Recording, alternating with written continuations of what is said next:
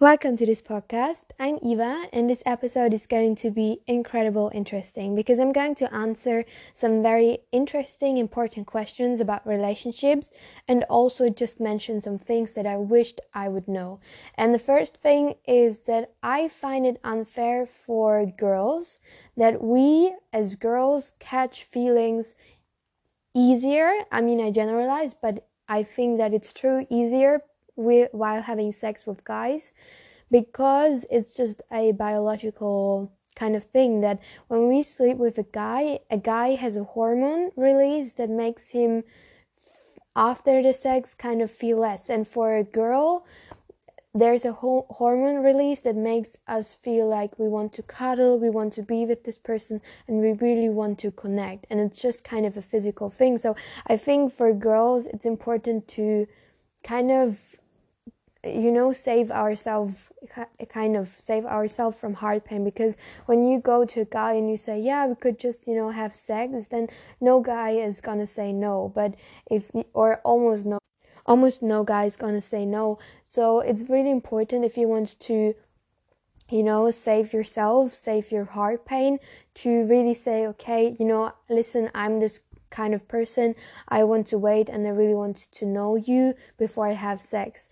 And this can be so difficult, because I mean, of course, sometimes you feel lonely, and it can be just a very long process to get to know this person and to really be strict, to have your boundaries, and to not resist or to resist in having sex with this person. And it can be very, very, very hard, and I get it. And I think it's either like no sex or heartbreak. I mean, I think it's very important, because for me, I want to make sure that when I have sex with a person, that this person really appreciates me and is not going to leave me after sex. That's just a priority for me, and that's why I choose not to have sex on the first date, but I really want to get to know this person before I sleep with this person. And I think a friend of mine mentioned, like, yeah, that's a cool concept and it makes sense, because it really makes sense, but I don't want to waste my prime years. When I'm beautiful, and then once I'm old, I won't find a guy, and then I'm going to be so desperate. But I think that's not the right way to think, because I really believe that you should not think, yeah, when I'm 20, this is my prime years, and then the rest of my life is going to be miserable. Because I think your whole life, you should really have an amazing life. And there are women who meet their soulmate when they're 40 years old, and they just took very good care about themselves. And I think also that just because you're single, you're not less valuable, or you're not, like, you can live an incredible, amazing life when you're single, because you have so much freedom and so much choice. So I think that's, like, I mean, of course, like, I understand it, and sometimes I get into this trap of thinking the same way, that I just say, like, wow, I'm wasting my time with not having sex. But I really think about the bigger picture, that for me it was so much more painful to get left after sleeping with a person who did just not appreciate my character enough. So that's very important. And I think that it's really important to keep in mind that when you have this mindset of, I would not go with this guy in a relationship, why would you have sex with this person? Why would this guy be good enough to have sex with you? Because for me, at this point of my life, sex is really something that matters, because there's kind of this exchange of not only fluids, but also of just, energy. And yeah, and that's why I think it's not the best thing to just sleep with any person if you don't even like this person. Why would you sleep with this person if you don't even like or respect this person? So that's for me, very interesting to keep in mind. The next thing is that I was shocked about very old guys hitting on me. And for me, after I got out of school and get into university and I went to parties, it really shocked me that old guys, so guys who are 40 years old, I'm 19, so guys who are 40 years old, even for like 37, around this age, that they approached me. And I was like, what is going on? Like, you see that I'm like, even if I look 2 years older, I'm still in the early years of my 20s. So it was really incredible bad that guys who are so old approached me. And in the beginning, I didn't know how to handle it, so it was very nice. But now I just say, I'm just really not open to those conversations, because it is like, I do not appreciate very old guys to approach me. And I think I had this mentality of like, I have to be nice to people and I have to talk with people, even though I might not want to talk with them.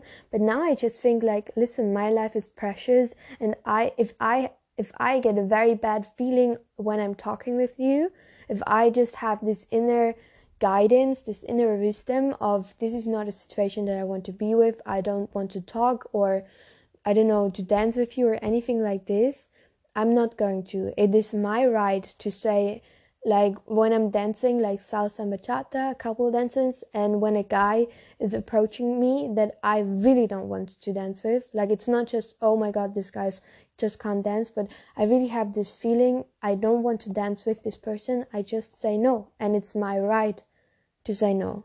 And it's really your right to say, like, I don't want to talk in this moment, or to just, type in your phone. You don't have to talk with guys that you have the feeling you don't want to talk with them. That's really, really important. You don't have to. It's very, very important. The next thing is that there is this pattern that you, like, this guy invests in you, and then the moment that you start to like this guy stops investing. And it appears in so many different forms, but it's a pattern that is very, very old. Like, this concept is very old, and the only thing that you have to do is to stop investing as well. Because what most girls do, what I do as well, what I was doing as well, was to say, oh my god, this guy is not investing, so I have to invest double. And that's just a bad way, because it's like you drive with your not boyfriend, but with this guy on a road, and you drive the same direction and the same speed, and suddenly the guy stops stops driving, and when you continue with the same speed, you will miss him, and you will end up somewhere alone. So it's very, very important to stop driving as well, and to get back to his investment. If he stops texting you, you stop texting him, because it's over. You never have to chase a guy. It's not in your nature, it's not in his nature, so you never have to stop to you never have to chase him. That's very, very important. So just get him out of your head. Go on other dates, go on a date with yourself, do funny things, but never, never, never chase him, because it's just not going to lead somewhere. And even though you might be in a relationship, he will not appreciate you because he did not chase you. Very, very important. Then we have the kind of thing of attention, because there are different forms of attention. Even, for example, when you get a message from him when he's drunk at 2 a.m. and he's super horny and he wants to meet you because he wants to have sex with you, that's not a good attention. If he doesn't write you during the day, like, a good attention is really if he writes you at 2 p.m. and just say, like, hi, how was your day? I was thinking of you. I really hope you have a super great day. Maybe we can meet for a coffee, or we can meet in the park to go for a walk, whatever. That's a good way. But if he texts you because he's horny and drunk, that's, I don't know, not the best thing to do, and not really to appreciate so much. And another thing is also about, if he sends you dick pics, or if he asks you for nudes, just block him or just leave him. Because what kind of douche personality is it to send you a picture of his dick? Like, it's just so, I don't know, it's so weird. So I would just delete his number, actually, or just ignore him. And then we have the next question, and that was a person who said to me, I don't know why I'm so nice, because this guy can treat me as shit, and when I talk with him and confront him about what the things he did to me, I feel bad. And I was like, yeah, I don't know, I know, like, I know this concept of just being too nice to people, and feeling guilty if if you confront them. But it's just a normal thing, and I think it's just because I'm such a people pleaser. Like, I want people to like me, to love me. I always want, like, I don't want to have any arguments. But sometimes if you feel mistreated, if you feel not valued, it is very important to have a tough conversation. You don't have to scream or something, but you really have to confront this person and really have to say, like, this was not okay, this made me feel like this. And you have to practice it, because in the beginning it might be like a super hard step for you to really, value your boundaries and really say, like, this is what I'm not appreciating, this is what I don't accept. And that's very important to practice it and to really go in a deep conversation with the other person. And really, practice makes the best. And I think it's important to realize that boundary setting is not always easy and does not always create joy. Because I was like, yeah, when I say to this guy, I won't accept it, then I will feel super empowered and super amazing. Or when this guy is really flaky and ghosting me, whatever, and then I say, like, I'm not going to accept it, that I feel like superwoman. But that was maybe the case for 2 seconds, and then I was super sad because I lost this person. And it's very important to keep in mind that even though you did the right thing, you can be sad. And just because you're sad doesn't mean that you did anything wrong, or that what you did, like setting your boundaries in a correct way, was a bad idea. So that's very, very important. And I think in the long run, having your boundaries set is so, so, so, so helpful.